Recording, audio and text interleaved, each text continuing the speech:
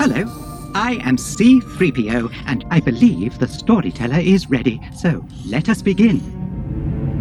Too little short for a stormtrooper? Huh? Oh, the uniform. I'm Luke Skywalker. I'm here to rescue you. You're who? I'm here to rescue you. I've got your R2 unit. I'm here with Ben Kenobi. Ben Kenobi, where is he? Come on.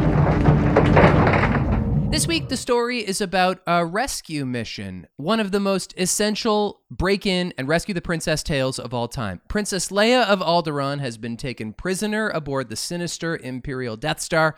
It is your job to assemble the ideal team of rescuers. So this is our first attempt at a new podcast format I am calling Schoolyard Pixty 6.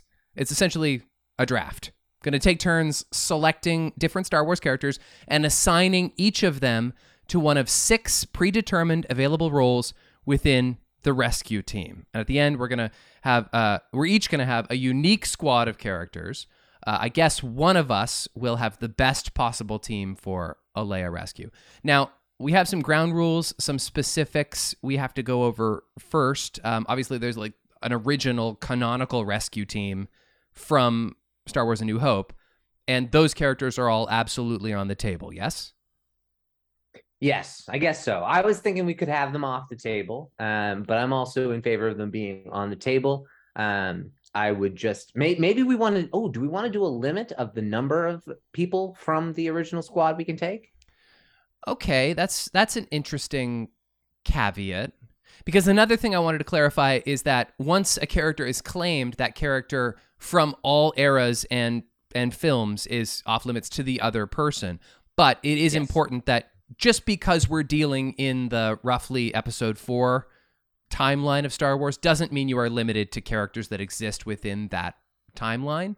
And in fact, if you wanted to bring in, I don't know, C-3PO, but you think a C-3PO from a previous era or a afterward era would have been more useful for that rescue mission, you just have to specify. But if you want, like, what would the cap be? Like 2? No more than 2 people from the original team? I think that makes sense. No more than 2 from the original squad. And I actually think that the 3PO example is great because 3PO has his memory wiped. So in the prequels, he is a completely different character in a certain capacity. And after or somewhere between episode 6 and 7, he gets a million new languages. So ultimately, episode 4 3PO is the worst 3PO to take on the mission, or potentially one of the prequel ones. No, probably I would be hard pressed to say episode 1 or episode 2 3PO. Yeah, those are the worst. But under any other circumstances, that's a great way of putting it. Even someone as simple as a droid would have a different perspective from a different time and could be the right person to take. Or maybe it's Obi-Wan or Luke or any of the other people. Yeah, and you'll probably want to make a case for why the specific era of a character you've chosen is the best. Although other than that, canonical logistics don't have to make sense. Basically, every character except for Leia is on the table. Because we're rescuing Leia, you may not pick Leia from another era. Obviously, that would be ridiculous. But even though, say, Shmi Skywalker is dead up to this point, and you can find a really good reason to bring Shmi Skywalker on this rescue mission, I want to hear that defense. I really want to hear that argument. So absolutely, that's allowed. Exactly. And we discussed this, and I think we settled on logically don't bring a villain. You may want to bring someone that toes the line, but you can't bring Tarkin because he's part of the bad guys. We also know Vader. Vader being a bad guy, so no Anakin is essentially what we mean as well. Oh, that's a good point. Yeah, I wouldn't necessarily take villains off the table, although logistically I can understand why those specific Imperial figures would not make sense in this rescue mission. But like a Boba Fett, if you wanted to, he could be hired for the right money, and he's a villain. If you wanted to go with Empire Strikes Back era Boba Fett, even for that matter. So under those circumstances, those characters I'd say would be on the table. Just don't take somebody who's like Palpatine or like Count Dooku or something. It doesn't make sense. And so Anakin, to be clear, all versions of Anakin Skywalker not allowed. Not allowed. No Anakin. Going to go over the 6 categories. Each person drafts 6 people. You need for your rescue mission 1 pilot, 1 Jedi Master, 1 Padawan, 1 droid, 1 muscle, basically just like an extra person who is strong and tough, or not person, a brute force. And then there's an extra wild card. And obviously a lot of characters within Star Wars can fall into a number of those different categories, and that would be where your strategy would allow you to have some fun. Yes. Do we want to allow Jedis in the wild card spot? Would the only drawback be that it gives you an awful lot of power? Yeah, it means it's kind of logical. Like, oh, you probably want to take a Jedi if I can stack another Jedi on my team. I mean, maybe. I don't know that in this particular era, there's a great advantage to having a lot of powerful Jedi, especially if we have established that Vader is around. Okay. Fair enough. If you want to leave Jedi on the table, I'm fine with that. Okay.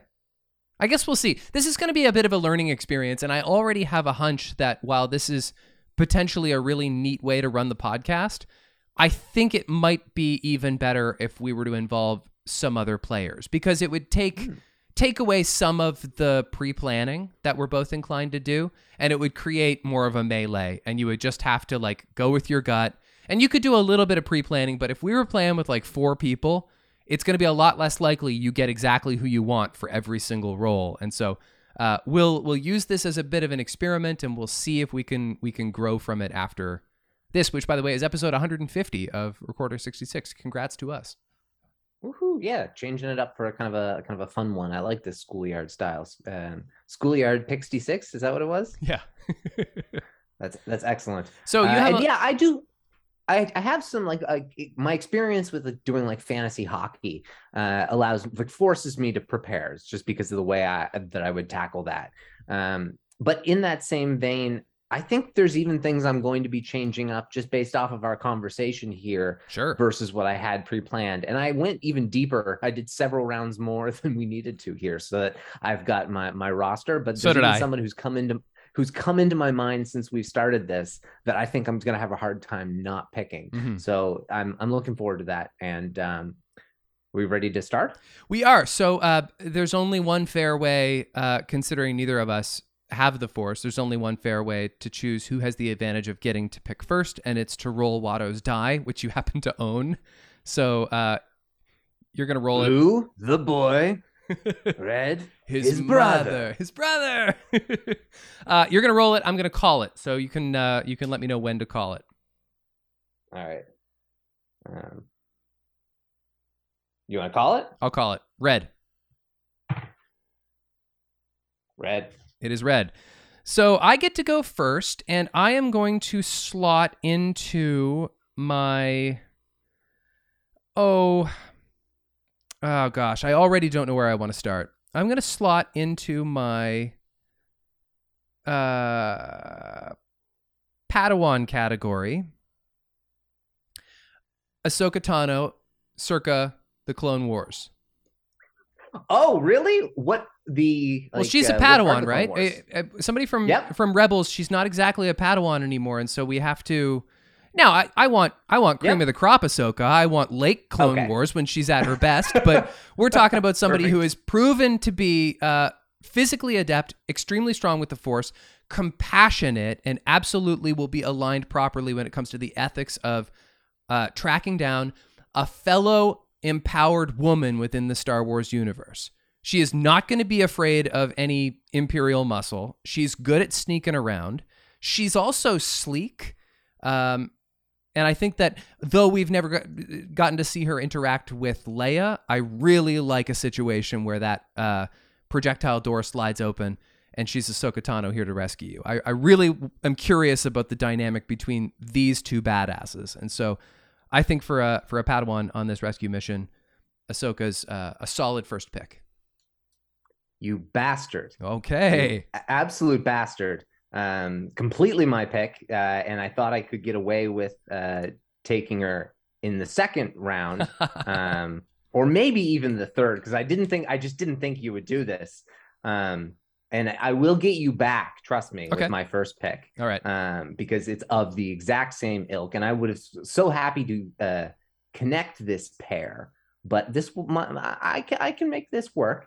Ahsoka's a fantastic choice. I think I'm Ahsoka Tano. I'm here to rescue you. I think that's great.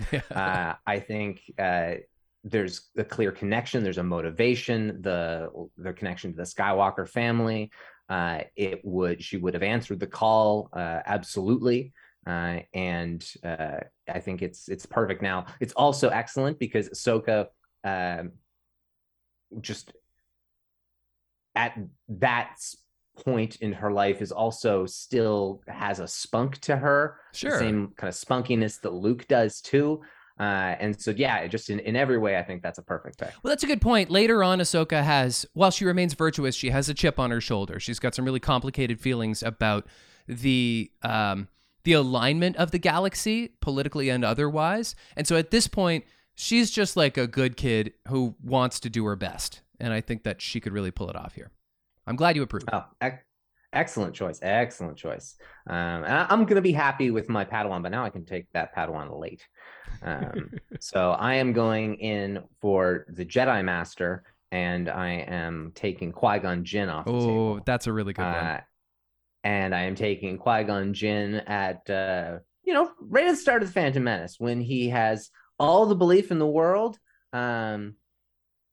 that Anakin Skywalker is the chosen one. You want that kind of energy going in to rescue the child of the chosen one.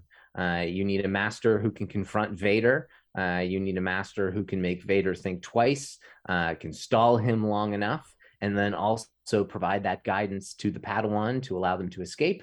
Maybe provide that guidance to Leia, somebody who's also connected to the Force and is able to commune beyond their passing. Qui-Gon Jinn would go into hiding the same way Obi-Wan would have, and could have answered the call for Bail Organa had he lived.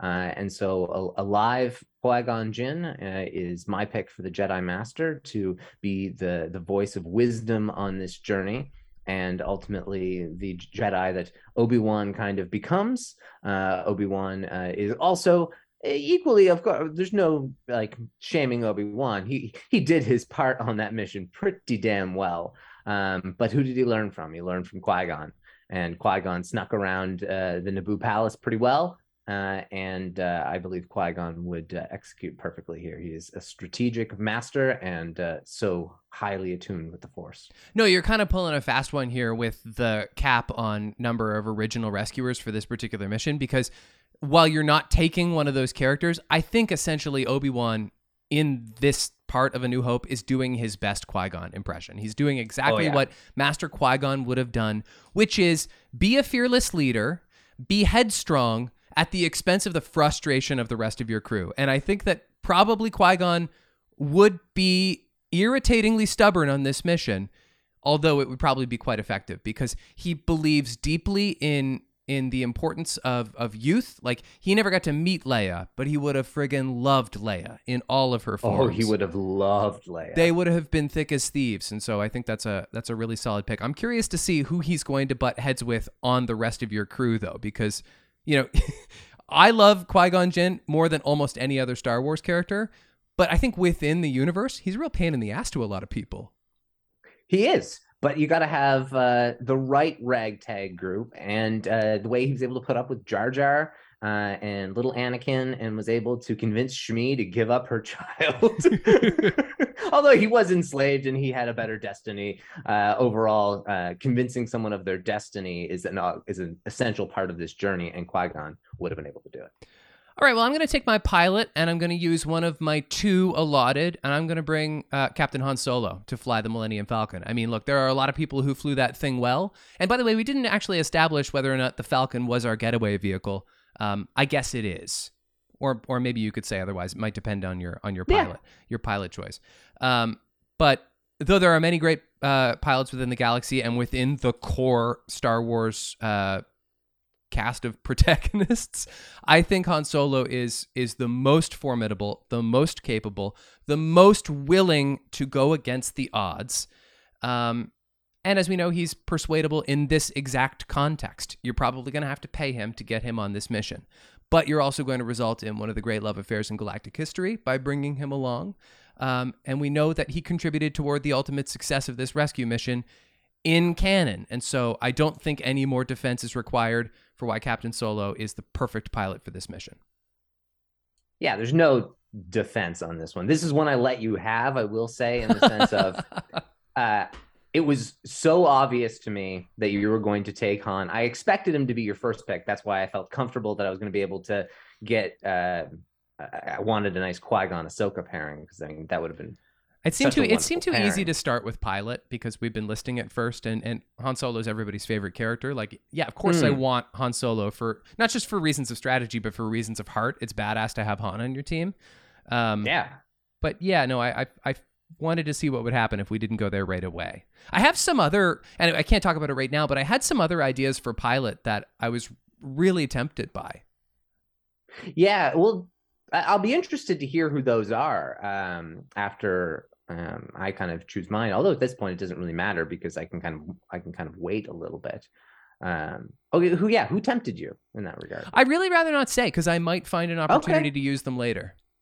Okay, fair enough. Not bad to have a backup pilot. Han, that's the thing with Han. Han was also crazy and reckless, and that allowed them to kind of pull off what they did. And he was good in the trash compactor, and so good pick. It's impossible to not say Han is a good pick, and really nothing more on that.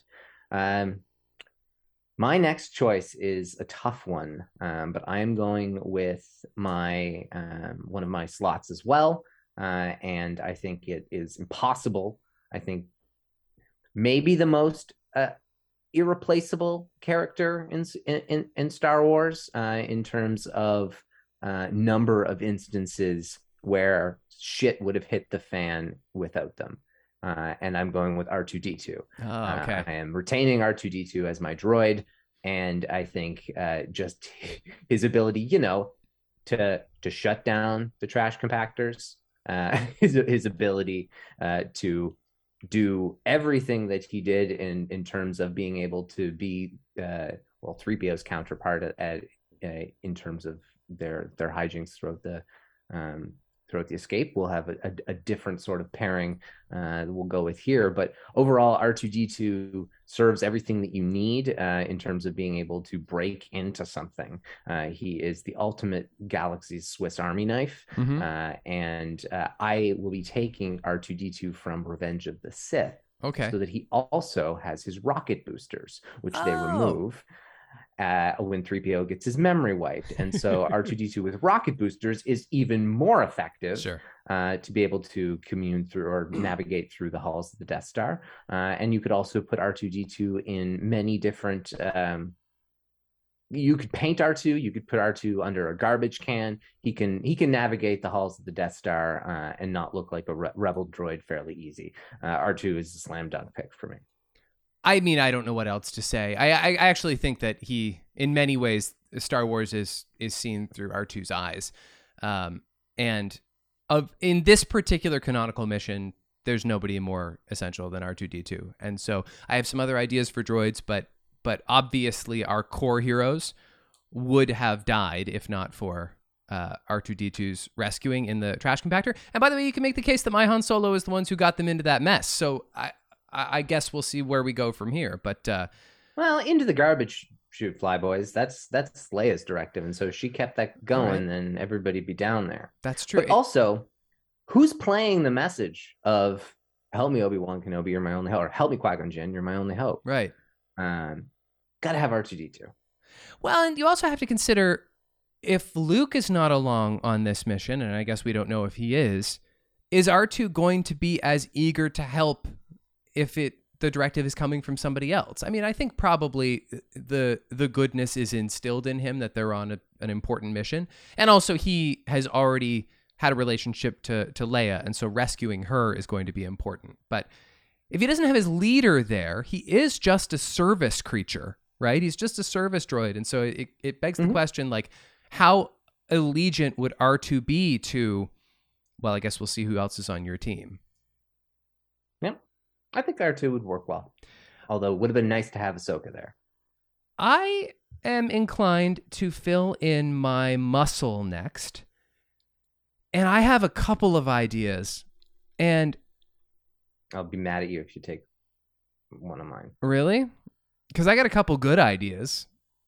And then I got a couple of more traditional ideas. I got one idea that I think you're going to fight me on. Like, I think you'll be like, no, you can't do that. Oh, good. Okay. I want to bring for my muscle, Din Djarin the Mandalorian. Oh, I got it. I got him. I got Mando on my team, but hey. Now, I hate you so much. Here's the thing. Not only is Mando fearless, capable, and incredibly well armored, he also has luck on his side.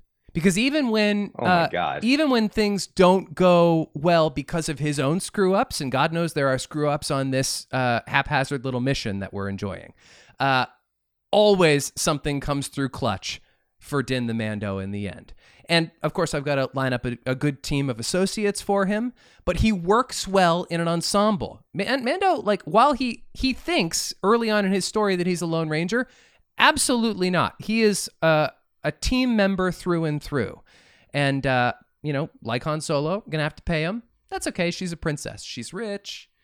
And so I think that he's going to be a handy part of this tribe. Will he clash with Han Solo? Yeah, that's really interesting. Yes. There's going to be a lot of ego on this flight there, but on the flight home, everybody's going to be drunk and happy. I hate you. Yes, he's the absolute best pick. He works well in a team. He works well as a leader. He works well as not a leader. He's got the Darksaber. He's got he's someone you hire out, but will get the job done.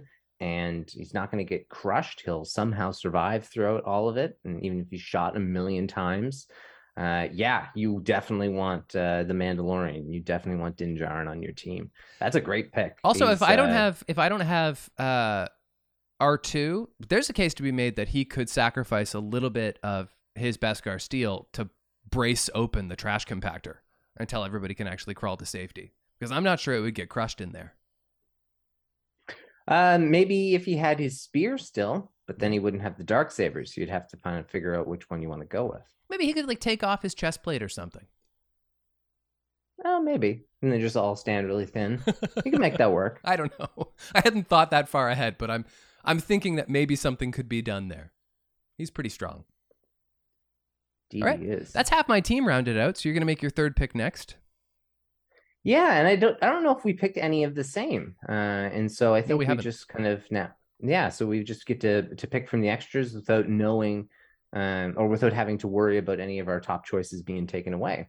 So this makes it more interesting though, because now I know for sure what part of my team looks like and how to round it out. Mm-hmm. So thus far, you have. Let's give a kind of a bit of a recap. Sure, I can tell you right now. You're right. We have not picked any of the same slots thus far. You've picked for your master Qui-Gon Jinn and your droid R2-D2. I've picked for my pilot Han Solo, for my Padawan Ahsoka Tano, and for my muscle Din Djarin.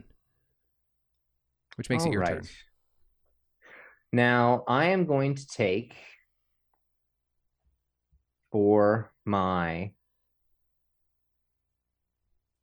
It doesn't really matter the category, so I will go with the one I am most confident in then. I got to make sure that you can't double up in a certain area. You were psyched about your Padawan before. Yeah, I feel well. The Padawan I wanted was Ahsoka, but I am still pretty confident with my other Padawan choice. So let's go with that. Okay. Let's go with the Padawan. So at least I know what part of my team is. And let's go with Rey. Okay. Nice. Rey scales the inside of Starkiller Base. Rey can be quiet. Rey can be shifty. Rey is a scavenger. Rey knows how to escape bad situations. Rey is willing to learn. Rey under the tutelage of Qui-Gon Jinn sounds excellent. That seems like a perfect pairing. Rey would take the mission as she does, and with a specific cause in mind, kind of starting from that desert background and willing to take the journey. It's obviously heavily mirrored. Everybody talks about that, but I think kind of picking Rey is a good choice here. I think Rey would... I think Qui-Gon would see something in Rey. He would obviously see something in I didn't like Luke is obviously like a great choice I can go with right here, and probably the right choice I should go with here. But I kind of wanted to just stick with one from the original squad and go with R2. I'm going to keep it differentiated from there. I will say, yeah, young Luke is the right person to probably take here, but I'm going to go with Rey, change it up just a little bit. And I will go with, I'll go with Rey at the end of the Last Jedi, after she's learned still some lessons, and she's got but she's still a Padawan and willing to learn more. And so I think Rey would fit in well with Qui-Gon and R2, as she has with R2 as well. And like all the best Star Wars junior characters, really works well in an ensemble. And, you know, she can be headstrong like the best of them. But I would say if there's something that differentiates Qui-Gon from Obi-Wan, is that we never really get a chance to see him sneaking around. He actually has a lot of bravado in a great way. But Obi-Wan is like world-class sneaker, and so is Rey. And so if she gets separated, I'm fully confident Rey is going to manage her way around the corridors of that Death Star. And you know, she works well under pressure. She's sleek too. I'm thinking about the trash compactor a little bit too much, but like, I think she'll probably manage in that situation just fine. Yeah, this is a very, very good pick. When I was considering some of my options ahead of time, trying to like bone up before game day, I really forgot about sequel trilogy characters for quite a long time. And that really blew the door wide open. I was like, oh yeah, well, Rey. And I did have her as one of my backups for the Padawan category too, just because like, yeah, this is one of the most powerful and likable Star Wars characters of all time. Like, she'd be amazing in this team. Yeah, absolutely works, and is a good option to have here. Yeah, Luke is the right option, and Ahsoka was the one I wanted to go with, but I think Rey is a really good choice too. Okay, I'm going to use my other allotted slot and bring in Obi-Wan Kenobi as my Jedi Master. But not Alec Guinness's. I want circa episode 3 Obi-Wan Kenobi, when he's at his physical peak, when he is most capable of being a brawler, but is as sneaky as ever, is persuasive as ever, as charming as ever, and as impassioned as ever. But, you know, like younger and more capable. And so he's going to be a master to my Ahsoka, who obviously he was not directly a master to, but he had a good relationship to in that part of the galaxy. And so I think he's going to fit in here just fine. I think that he's going to be a little less irritating to Captain Solo because they're more contemporaries. Ideologically averse, absolutely. They're not the same guy at all. But I think younging down Obi-Wan Kenobi on this team is only going to make him all the more useful in the rescue mission. I don't think he's as centered. I think you want to go with a more centered, older Obi-Wan. Now, I think he would get along absolutely more with Han Solo because he's used to that kind of character with Anakin a little bit, with that high vibrato. But I think you should want a little bit older of an Obi-Wan. Obviously, it's a great pick, and Obi-Wan of any age works here and would fit perfectly. But yeah, I can see the benefit of having a peak physical Obi-Wan, but I think there's also a nice benefit to having kind of someone who's so serene as he gets with his age. I think that is part of what helps and allows him to teach the Padawan in the right way and not the Anakin way. Well, and an important question is raised too, because we've established that Leia is prisoner not just within the Death Star, but specifically to Darth Vader, who is here today. And so if we're following the story of this particular imprisonment, does our chosen Jedi Master have to face Darth Vader in a duel at some point in this rescue mission? Because I'm pretty sure Revenge of the Sith Obi-Wan Kenobi can take Darth Vader. We've already established that he can. And honestly, maybe Alec Guinness, old Ben Kenobi, can too, but he just decided to bow out. I don't think Qui-Gon Jinn can. And in fact, he dies in a duel in his own movie. And so, obviously, the rescue mission can be successful even if your Jedi Master dies. But if I can keep him aboard, I want to do that, obviously. Yeah, I mean, there's good logic in that, and maybe he could. I'm not 100% sure who would win that fight.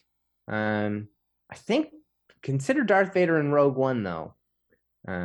He might be a little bit more powerful than even Obi-Wan in Revenge of the Sith, but we don't know. It would be an awesome fight. and then it would be like getting round 3 almost. Yeah, and now I want to see what that would be like. I want that simulated for me. But yeah, good pick, of course. It's the original squad it's hard to go wrong with any of those choices. It's your turn to pick your 4th person. Coming down to the wire here. I'll be completely honest. I definitely prefer your squad so far. It's very humble of you. Yeah, absolutely. So I'm gonna go and I'm gonna veer off the board. Somebody I wasn't thinking about until this episode started, and as soon as I thought about them, I had a hard time not putting them in my miscellaneous spot. We talked about how Force users are options in the miscellaneous spot, and so with that, I'm gonna go with Quinlan Vos. Oh, interesting. Who is the Jedi's most expert covert operative and tracker. Now, if that is not extremely helpful on any rescue mission, I don't know what is. He has experience operating in the shadows. He lives through up to the Obi-Wan series. So we know he lasts 10 years as a hunted Jedi on the most wanted list as a Jedi Master. We know this guy, but he also did it not in hiding. He did it out in helping people. Quinlan Vos is exactly what a team needs. He brings levity. He would maybe frustrate Qui-Gon, but at the same time, Obi-Wan and him were very good friends. And so he might have an appreciation as well, because he also plays colors a little outside the line. So they could also get along really well. And I like to think that because he got along well with Obi-Wan and was maybe more like Qui-Gon, I think they could get along quite well and would be a bit of a hired gun from a rebellion sort of perspective. And so not necessarily hired as like in the Mos Eisley Cantina, but having Bail Organa specifically be like, okay, I'm going to send Quinlan Vos on this mission along with these other people. And I think he would be just a really key add. And so when I thought of him, he kind of beat everybody else on my backup miscellaneous list. And so I'm taking Quinlan Vos. So this is your wild card slot that doesn't fit any of the other. Okay. I mean, I obviously am not educated enough on Quinlan Vos to be able to speak to him specifically, although we have gotten a little bit of interesting context about him this year through the Obi-Wan Kenobi show, and that illuminated him as a real friggin' hero. And considering this is a mission of heroism and one that requires you to go up against your enemies fearlessly and for the sake of what is right and what is good, and we know that he is skilled at it, I mean, I certainly can't argue that this is a very good choice. I don't know very much about his personality. You say he might be irritating to Qui-Gon. Who really cares? I mean, everybody's on the same side here. That's very interesting. Is he alive in this era? So we don't know. We don't know if he's alive in this era. We assumed he survives Order 66. He was killed in Revenge of the Sith, and then but they never finished the scene, and they cut the scene out. It was part of like extended edition, and so they decided to canonically keep him alive, and then they kept the door open, and Obi-Wan showed that he's indeed still alive 10 years later. And so that's I think he probably wouldn't surprise me if he showed up in like Jedi Fallen Order, like the Jedi Survivor, the sequel. I mean, like he's that kind of like a little bit off outside the lines of the main Star Wars mainstream. He had a book, Dark Disciple, which is excellent, where he has a love affair with Asajj Ventress. He turns to the dark side, but is brought back. He works for Dooku for a short period of time after being manipulated, but then, of course, learns a lot from that and becomes an even more centered Jedi from that experience. And so I think he would be really valuable to have on the team. And he also has telemetry, which is the same kind of power that Rey kind of has it as well, and just in the ability, I think that's what it's called, to use the Force to understand an object's past by touching it. Oh, that's amazing. I don't think we've ever talked about that power specifically. Like Rey touches the Graflex lightsaber and she gets this like blast from the past. That was never really given terminology or context, but I'm glad that it was. Yeah, and also like she touches the Oshi's dagger and she says like, this blade's done terrible things. Yeah. Cal Kestis from Jedi Fallen Order, that is one of his main abilities as well. And so you get the ability to kind of unlock different kind of secrets of the past as well through using that character. And it is a very cool ability and one that would certainly be valuable in any hunt down for a person. So I'm going to pick a droid. I have a couple of options here, but I actually feel really good about this. My droid is going to be Lola. And okay. Really purely for reasons of heart. This droid is going to stop at nothing to rescue her oldest friend.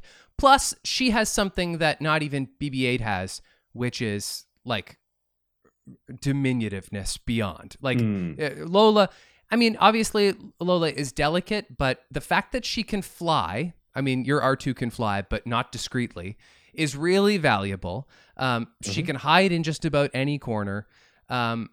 Maybe she has some sophistication in the mechanics of the Death Star. Probably not. But I think that I think that Lola's commitment to her old master is going to be very useful in this rescue mission. I also think where Obi-Wan doesn't famously have strong relationships with droids, the Obi-Wan that I've chosen here, though he's not met Lola yet, I think that he'll get along with this Lola. In fact, maybe would take Lola along with him when he inevitably separates to lurk in the shadows. I think that's a great pick. It's off the board. It's not what I was thinking of. Didn't have it on my list at all. It doesn't add a traditional value the same way you would think about it, but the more you think about it, the more it makes a ton of sense. You can do a lot of damage to the Death Star's cabling and can actually do some of Obi-Wan's job in terms of tractor beam portal, wherever it is where he shuts down the tractor beam. You can just send Lola to do it and little things like that. Well, that's a good point. Yeah. Oh, yeah. No, I feel pretty good about this. I think it's a great pick. And at this point, I don't think it's betraying anything or really offering you any freebies to say that another good pick for this category would have been K2SO, who is in fact Imperial, of course, and could really hide here well, but is properly aligned and is also tough as nails. Yes. Now it does give some things away because while K2SO was a consideration for a droid, K2SO was a consideration for miscellaneous, K2SO was a consideration and is my choice for muscle. Yeah, totally. And so I obviously considered Chewbacca here. I wanted to stick with the one though. And beyond that, my main pick was going to be Din, but I feel pretty comfortable. And there was another one I was considering. I was also considering going with Captain Rex. I thought he could have worked for miscellaneous or for muscle. But I think it makes a lot of sense to go with K2. The versatility, the ability to understand Imperial schematics, the ability to hide in plain sight. We saw how well it works in Rogue One, and that discrete addition to the team is hard to beat. We get along famously with R2-D2, I think. Yeah, probably. I think they would make an excellent dynamic duo in terms of needing to dress up in stormtrooper gear. You don't need to have Chewbacca as your prisoner. You just are stormtroopers with an Imperial K-series droid. So K-series droid. So K2 works perfectly for my team. I'm happy with that. And was one that I was going to save for a while. I think it's my pilot will be last. But I feel good about kicking K2, especially seeing as you just brought him up there. And I think I agree. Just makes too much sense. No, there's no question on a team like this. I would say it's a bit of a hot decision to volunteer to have two droids, because in the original canonical mission there are in fact two droids, but really in most cases you have not a lot of use for 3PO on this mission. He's not useless, but he's not useful as compared to some other people who you maybe had as options, and you could have gone in many other directions with other tough guys. But because of how easily K2 can hide in plain sight in this environment, that's just an invaluable asset to your team. And so I can completely understand that. You're right. Like, you don't have to imprison Chewbacca in cufflinks. In fact, he can walk out on his own. Maybe. I'm not exactly sure how droids of his kind are free to walk around the corridors of the Death Star, but maybe he can cross the hall to go get something that without even having to betray that he's there with rebels. Yeah, no, I think the discretion adds another level to have your brute be also the silent assassin of your crew. And there's like lots of things I considered in terms of the way you look at the brute or the miscellaneous and how it was going to fill that.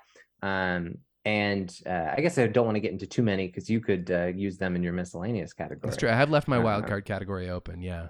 So I'm going to keep that hush. Maybe we can talk about some people who got cut at the end. But you have, I think I just have my pilot left. And so you would just have your miscellaneous left. And so who would that be? Well, I think this is the one where you're going to call bullshit on me. But screw you. I'm going with Ben Solo as my wildcard character. But good guy Ben Solo, having turned, but not yet died. No, that's fine. Well, it's just kind of like it. I guess it is. This is a guy who's ridiculously powerful. He's also insanely good when he's not insanely bad. And it's a mother rescue mission. He's looking out for his mom, who a part of him, even at his worst, still can't not love. And so I think that he has youth, but perhaps not as much youth as Ahsoka. He's like kind of the perfect in-between between Obi-Wan and Ahsoka. Had a Ben Solo been guided by Obi-Wan Kenobi, maybe things would have gone differently. Who knows? But like, I honestly thought about putting him in for muscle too, just because he is so ridiculously capable as I would have called bullshit on that. Yeah, you think so? He's not strong enough? Yeah. No, I would have called bullshit on the fact that you can't use it. Like the muscle category was not allowed. No Jedi crossover into muscle. Well, Din gets away with it because he's got a lightsaber. There's no Jedi. I guess it depends on how you look at muscle, but like, though, go for it. I think that there have to be some Jedis who fall into the muscle category. There have to be. If not Ben Solo, there's got to be somebody who's like a strong man, or like you could even make a case that like Yoda is, because he could lift up a mountain with his mind. I mean, I don't know. We're splitting hairs. My main point is that you shouldn't put anyone in a category where they fit in a better category elsewhere, unless it's miscellaneous, because it's different. So it's like, it would be weird. You could also, in theory, say, yeah, Han Solo is your brute, but that's dumb. Sure. There is like K2 is a bit of a weird one, but in that same vein, there was 2 droids in the beginning, so I felt very comfortable using a second droid in a different category. But yeah, I mean, it is you got a stacked team. Absolutely. Ben Solo is a great pick. He's a character I didn't think about because he's only we don't see a ton of that character, but he absolutely is valid. And this is the only real time in which I think you go for Ben Solo. It's the only time he's stable enough is when he's had this moment with his dad. But now you get him and his dad going on a rescue mission. And now it's going to be a little bit weird to have. Is it young Han or do you have an older It Han? is younger Han. Yeah, it would have to be like circa New Hope / Empire Strikes Back Han, because that's when he's at his best. But yeah, let's not think too deeply about him being there with his father, who's also his peer. That would be too strange. Yeah, no. So you've definitely got some very strong family dynamics. Yeah. You're going with the kind of the family business model, which works for some people, but it could create a little bit of chaos here. It's not like the Skywalkers and their adjacent families are known for being functional. True. But in that same vein, Star Wars is all about family. So it makes a lot of sense. And you have a very, very strong team. I think I would probably, in the end, even after this, I think you probably have the better team. But I am still happy with my team. Well, safe to tell you now that the other one I considered for the wildcard category, and I expected to have to defend it, and I ultimately didn't really want to, was Maul. Post having been defeated originally by Obi-Wan Kenobi, now no longer in alignment with anybody, but could potentially be paid off. Now, there's also he really can't be trusted, and so that's why there's no point in going into business with Maul. But if you're willing to entertain the idea of hiring on a Boba Fett who is kind of for himself, you could follow the same logic with Maul. I just think it would be a more chaotic choice, and that's why I ultimately didn't go for him. The only reason why that is would be a just terrible, like a truly terrible pick would be because he would kill Obi-Wan before you got anywhere. Right. He only cares at this point about killing Obi-Wan. And there's no point until he dies where that's not his most important goal in life. His second most important goal is to kill Palpatine, but his most important goal is to kill Obi-Wan. So that one would have been a bad one, and it would have ruined your team. So good choice. I feel good with my team. All you have left on the board is who's going to captain your ship? Who's your pilot? This one was an easy one for me because I figured I would lose out on Han. And so who's the only other debatably best squad leading pilot in the galaxy? And that'd be Hera Syndulla. And so the leader of the Rebels crew, flying either the Ghost or the Falcon, certainly capable of flying anything. Hera is a mom. Hera understands the importance of rescue missions. She's done enough of them herself. She's been rescued herself. Hera is, even before she was a mom, is the most motherly character in Star Wars. She is a fantastic leader and is debatably the best pilot in the galaxy who's not a Force user. Wow. Han, probably better. Definitely better with the Falcon, like in terms of no one's got a better ship captain relationship than Han and the Falcon, but Hera and the Ghost is a pretty close second, and has more experience in this situation, can be trusted more than Han, doesn't have to be paid off. We're going with more of a rebellion focused come together, not as much as a gathered in a back alley as you guys have, whereas the family hires some extra muscle, but in that same way. That rounds up my team, and I would go with Hera as a mother, an actual mother. So going for maybe just right around this time period. Or no, she would have been just pregnant in this time period. So Empire Strikes Back, Return of the Jedi era Hera. Well, I mean, again, you've made me more interested in a character that I knew very little about. That's a great sell job on her. Do we agree, I guess, that the getaway car doesn't have to be the Falcon, that maybe Hera's spaceship would be whoever the pilot is brings the ship? Yeah, I mean, that's kind of the way I thought of it. Sure. As whoever was, and so it was either, if you want the Falcon, you've got to pick Han or Lando. Lando would have been my third pick there. Yeah, I thought about Lando for sure. I mean, I considered, if I don't get Han, and this is before I was really thinking outside the box, but I considered if I don't get Han, the obvious pilot for the Falcon would be Lando. And then I considered, well, it could be Chewie. And Chewie's obviously a muscle, and he works better in muscle, although I don't know about that. If you want somebody to be trusted flying the Falcon, Chewie's absolutely on that short list. And so is Rey, by the way. And then I started thinking about the sequel trilogy, and it occurred to me that Poe Dameron's a really great pilot, and he has a great affinity for Leia, and so he would not be a bad choice on a rescue mission for her either. No, absolutely not. Those are all great additions, and all people who have experience flying the Falcon as well. Yeah. And so that certainly works. Rey, I would have fought you on, just because I feel like you don't want to overload your team with too many Force users, or that it gets a little unfair. But any of those other ones would have made tons of sense. Yeah, I was happy to go with the Ghost on that. But do we want to review our teams? Yeah, do you want me to read them out? I've got them written here in front of me. Go for it. Ross's team includes, as a pilot, Hera Syndulla, his Jedi Master Qui-Gon Jinn, his Padawan is Rey, the droid is R2. He has a second droid as his muscle, K2SO, and in his wildcard slot, Quinlan Vos. It's a great team. A couple of these people. Yeah, you read it again. I'm pretty happy with it. Yeah, a couple of those people are people I never would have known to choose, and so that gave you a real advantage, and they sound solid. My team, as we've mentioned, he's a family guy. For the pilot, Captain Han Solo, of course. For Jedi Master, Obi-Wan Kenobi. Obi-Wan's Padawan is Ahsoka. For a droid, we have Lola. The muscle is Din Djarin the Mandalorian. And in my wildcard slot, Ben Solo.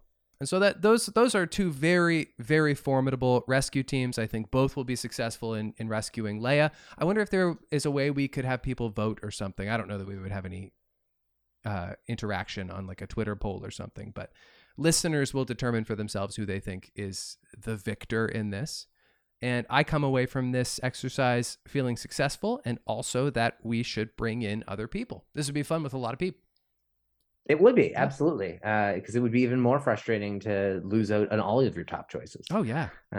it was like you took Ahsoka away from me, you took Din away from me, and Han away from me, and I took Luke away from myself mostly. And so I went with a lot of the backups on there, but I guess it would have been better to not to get even fewer of my first choices, to really have to dig deep and to come up with maybe more Quinlan Vos type answers. And so overall, that was a lot of fun. I enjoyed that activity. Anybody else who would have been useful on this mission? I mean, obviously there are lots of people, but like, did you give any consideration to Mace Windu or even Yoda? So of course, consideration to Yoda in the Jedi Master spot.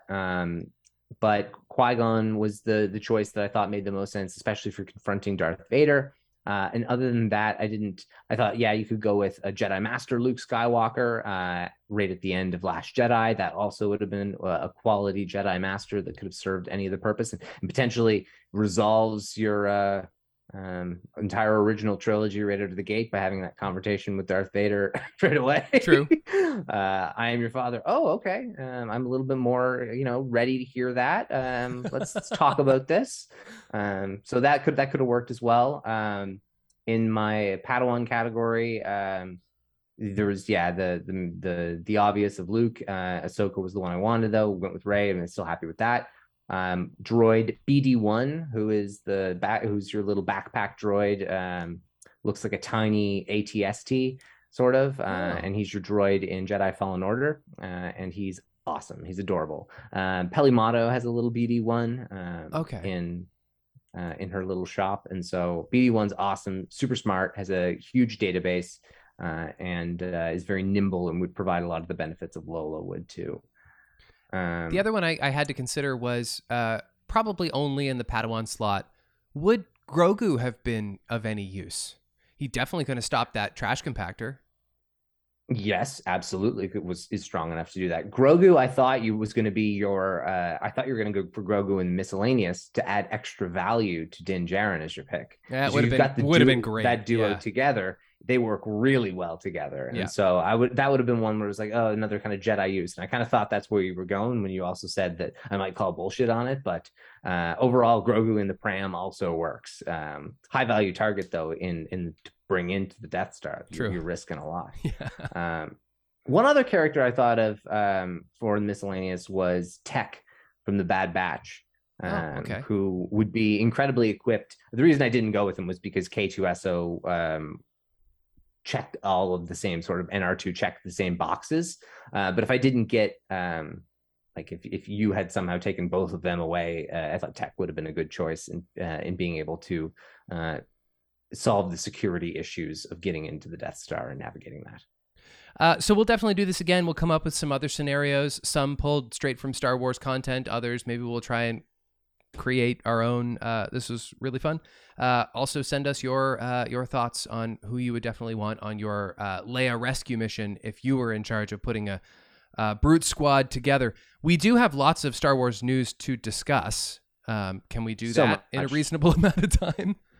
Yeah, because we will miss stuff. So let's just kind of talk about it a little, just ad hoc. And the big things would be Amandla Stenberg was confirmed, although long ago was discussed to be the star of the Acolyte. It also came out that they were apparently, the role was written for them and was always in mind.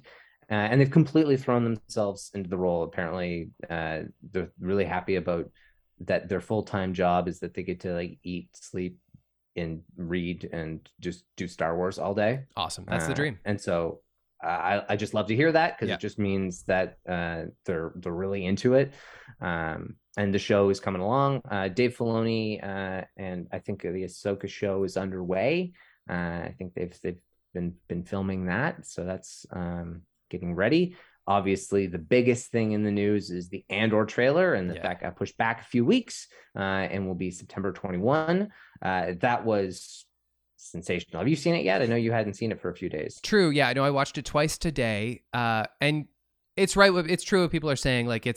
It's very vivid, definitely grimmer than we've gotten from Star Wars lately, but probably in a way that harkens back to Rogue One, and it kind of gets me excited to revisit Rogue One ahead of this new series, just to have a little bit more context and a little bit more attachment to this particular era of Star Wars. Man, it looks big. And I'm talking about scale. It looks big. Mm-hmm. Yeah. Big arcs. Like they're gonna launch with like a movie length amount of content. Yeah, 3 episodes. Three episodes right away. It's almost 2 hours. 12 episode seasons, all shot on location. I think I forget how it's like 200 named characters or something bonkers.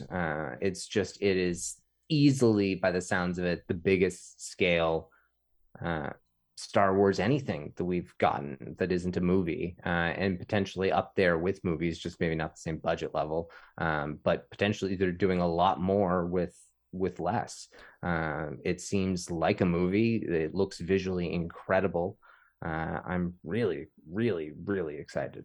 And it's going to be refreshing not to have to rely on the Skywalkers for a Star Wars story for the first time in quite a while now. Like even the Obi-Wan story, of course, that's about the Skywalkers, and Mando and even Book of Boba Fett ultimately started roping those characters in. And while I love all of that, and these characters aren't new either. Certainly Cassian's not new, and Forrest Whitaker's character's not new.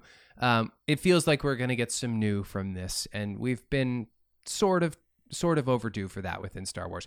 Do you know why they chose not to use the volume for this production? I don't know.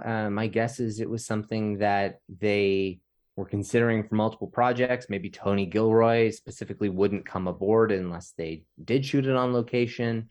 Maybe it was because the scripts dictated a style that wouldn't lend itself to doing that. I'm not sure what the specific reason is. I think Star Wars also didn't want to maybe get fully away from shooting on location, so they kind of wanted to still keep it as an option. Maybe it was a matter of trying to still retain the same theatrical sensibility that Rogue One had, and that if this had so much of the same style but couldn't capture that theatrical feel, that it would feel even smaller because it had something you could directly compare it to. Right.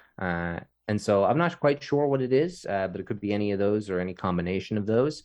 I'm really excited for some politics. I'm really, really excited for some Star Wars politics. I saw the Senate in a quick shot. Yeah, and coming back to Coruscant and the Mon Mothma. To be honest, I'm more excited about Mon Mothma's arc than I am about Cassian's. I kind of am too. Not too. even close. They make her look like so interesting. Something just about the shots they chose for the trailer makes Mon Mothma, who was originally just like this very placid, kind of the boring part of Star Wars when you're a little kid seeing the first movie for the first time.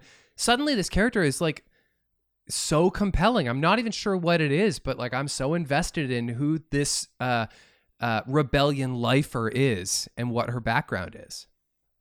Yeah, well, I mean, she's one of the pioneers of the rebellion, and her and Bail Organa, he'll definitely be in this show. The way that they orchestrate things behind the scenes and staying hidden, it'll be interesting to see what role Stellan Skarsgård plays. Yep. Seems like he has like a wig on at one point, or he has longer hair in one shot, and so like, is it a flashback?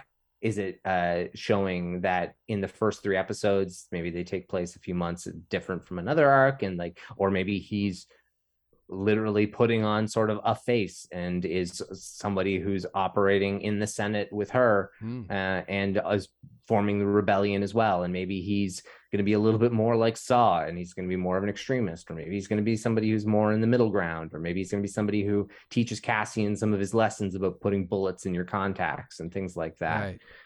And so he seems like an interesting character. I fully expect him to croak in season 1 at the end. Interesting. I didn't get that sense because I kind of thought that they were positioning him as the other lead, and that doesn't mean that he can't be killed, but I just got the sense that he was probably built to last. Well, he's definitely going to die in the show, I think. Yeah. I think at least. And so maybe they'll make, but the cool part about doing these arcs in 3 episodes is maybe you do kill him at the halfway point in season 2 because it's at the end of an arc and it works. Right. And you don't need to have it necessarily be this season ending thing that's kind of predictable. But overall, there's so much that is teased in this trailer, but we still don't know anything, and that just goes to show what a great trailer is. So I hope we can do better excited by Saw Gerrera this time. Yeah, I think we will. Overall, Saw is crazy, and we didn't get enough of him being crazy or the logic behind his crazy in Rogue One. But I think if we see a slightly tamer version, just slightly even, it'll allow like his crazy evolution to be a little bit easier to track. Right. No sign of Ben Mendelsohn in this trailer. No. I don't remember whether it's confirmed or was it just a rumor that he's going to be in this, or whether he'll even be in season 1. I don't know. I really hope so. But I hope so too. He also could be somebody that they're holding back. I'm sure they're holding back quite a few returning faces. It's not like Bail Organa was in the trailers for Obi-Wan Kenobi. Right. But it seemed like a given. Yeah, and same with this show. What about Galen Erso? Could we see Mads? I see zero reason why we couldn't. Yeah. He's somebody that I think that would make a ton of sense of for season 2, probably. I just think that they're going to be focusing on more of... I don't think they'll focus as much on connecting to Rogue One in season 1. That's just my guess. I think they're going to tell kind of an independent story, and I think they'll evolve closer to Rogue One in season 2, because season 1 is over the course of 1 year, whereas season 2 is over several years. It's like 4 years. And so I just feel like the pacing would make maybe more sense to connect it in season 2. And also they probably want to establish a lot of new characters, but I would expect to see him at some point. And same with K2SO, another character that is all that there's a lot of rumor around, though, K2 specifically not being in season 1, but being in season 2. Cool. Anything else from the trailer or from Star Wars in general? We haven't done a pod in about a month, so there's got to be something, although we're low on time. Yeah, I mean, overall, it's been a lot of focus on Andor. They did the Star Wars, I forget what it's even called, summer vacation celebration Lego movie. They do Lego Star Wars specials now for like all the seasons, it feels like. And it's interesting because it's not canon, but it's kind of canon-ish. And obviously it's sillier than what canon would be, but it has Rey going off looking for Jedi artifacts and Finn trying to find kind of, I don't know whether it's, I think, lost, like, new Force users. I think he and Poe, I forget whether Poe is going and teaching or something. And so it's like continuing to advance like what the characters are probably up to post Rise of Skywalker era. And so it's interesting to see what little leads they dangle there. One interesting thing is I am reading Shadow of the Sith, and it's a recent book that came out, and it's excellent. It's interesting in that some of the characters, like Rey's parents, either they're written really poorly or they're written to imply that her mother was Force sensitive and her mother's grandmother was Force sensitive. Or at least that's what I gleaned, because they talk about the gifts that they have in their like inclinations that make like you know how like Rey just is very good at a lot of things, and is just, you know, a natural, the way people with the Force would be, and they kind of just make some implications that her mother might be. And so I think that's really interesting, and so the fact that her father, being a non-Force sensitive clone of Palpatine, then marries and has a child with the Force sensitive person, makes sense that they're going to have a very strong offspring. Sure. It's just skipped a generation. Yeah, I like a little bit more background there. That's useful. Yeah. But if not, then she's just an extremely gifted random human being, which makes no sense. And it makes a lot more sense that she's probably a bit of a Force user. Learned a little bit about her father, who grew up in like the shadows of Exegol. Other than that, he's not that interesting with a character. But the big focus on Luke, and him learning about Exegol, and Lando learning about Exegol, and them tracking Oshi, and learning more about Ochi and his connection to Exegol, and seeing kind of the greater mysteries unravel there. And there's also a Sith who's like, or a Sith acolyte who's possessed by a kind of an ancient artifact as well. And so it is a very mystical, very good midway book between Return of the Jedi and Force Awakens to tell a lot of the stuff that was not included in the Rise of Skywalker. So I'm happy with it thus far. It's been really, really, really interesting. Nice. That all you got? I think that's about all there is on the main focus area. A lot of stuff in the leakosphere about Tales of the Jedi and what that's going to be about, and about the Acolyte and what that's going to be about. The Acolyte seems to be focused just kind of on the surface around a bit of a competition. So Amandla Stenberg was, I think, in the Hunger Games. And yes, I think so.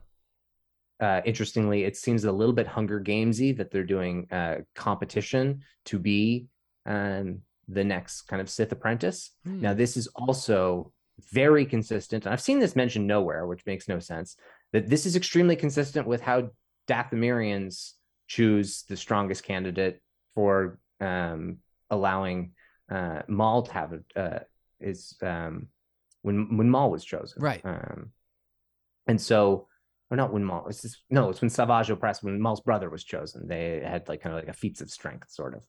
And so that's very consistent. It leads me to further believe that the show will focus around the Night Sisters, even though that's not been stated. Although it does seem that it's going to have a lot of new characters and some interesting kind of Sith focus. And so even further confirmation that we will be getting some real mysteries of the Sith. So that'll be very exciting. And Tales of the Jedi, just more about maybe Yaddle having some involvement in Dooku's arc. Good. Okay. Might as well. Being maybe one of the people who is more outspoken about Dooku being a bad seed. Okay, going to wrap it up there. We want to know your thoughts on the first round of Schoolyard Pixty 6. Who would you draft if you were putting together a ragtag team of rescuers for Princess Leia? Let us know. Or if you have any other ideas for different drafts we could do in the future, you could tweet us at Recorder66 or email recorder66podcast@gmail.com. Be sure to rate and review on your preferred podcast app, or if you're joining us on YouTube, be sure to like and subscribe. And until we are together again, may the Force be with you.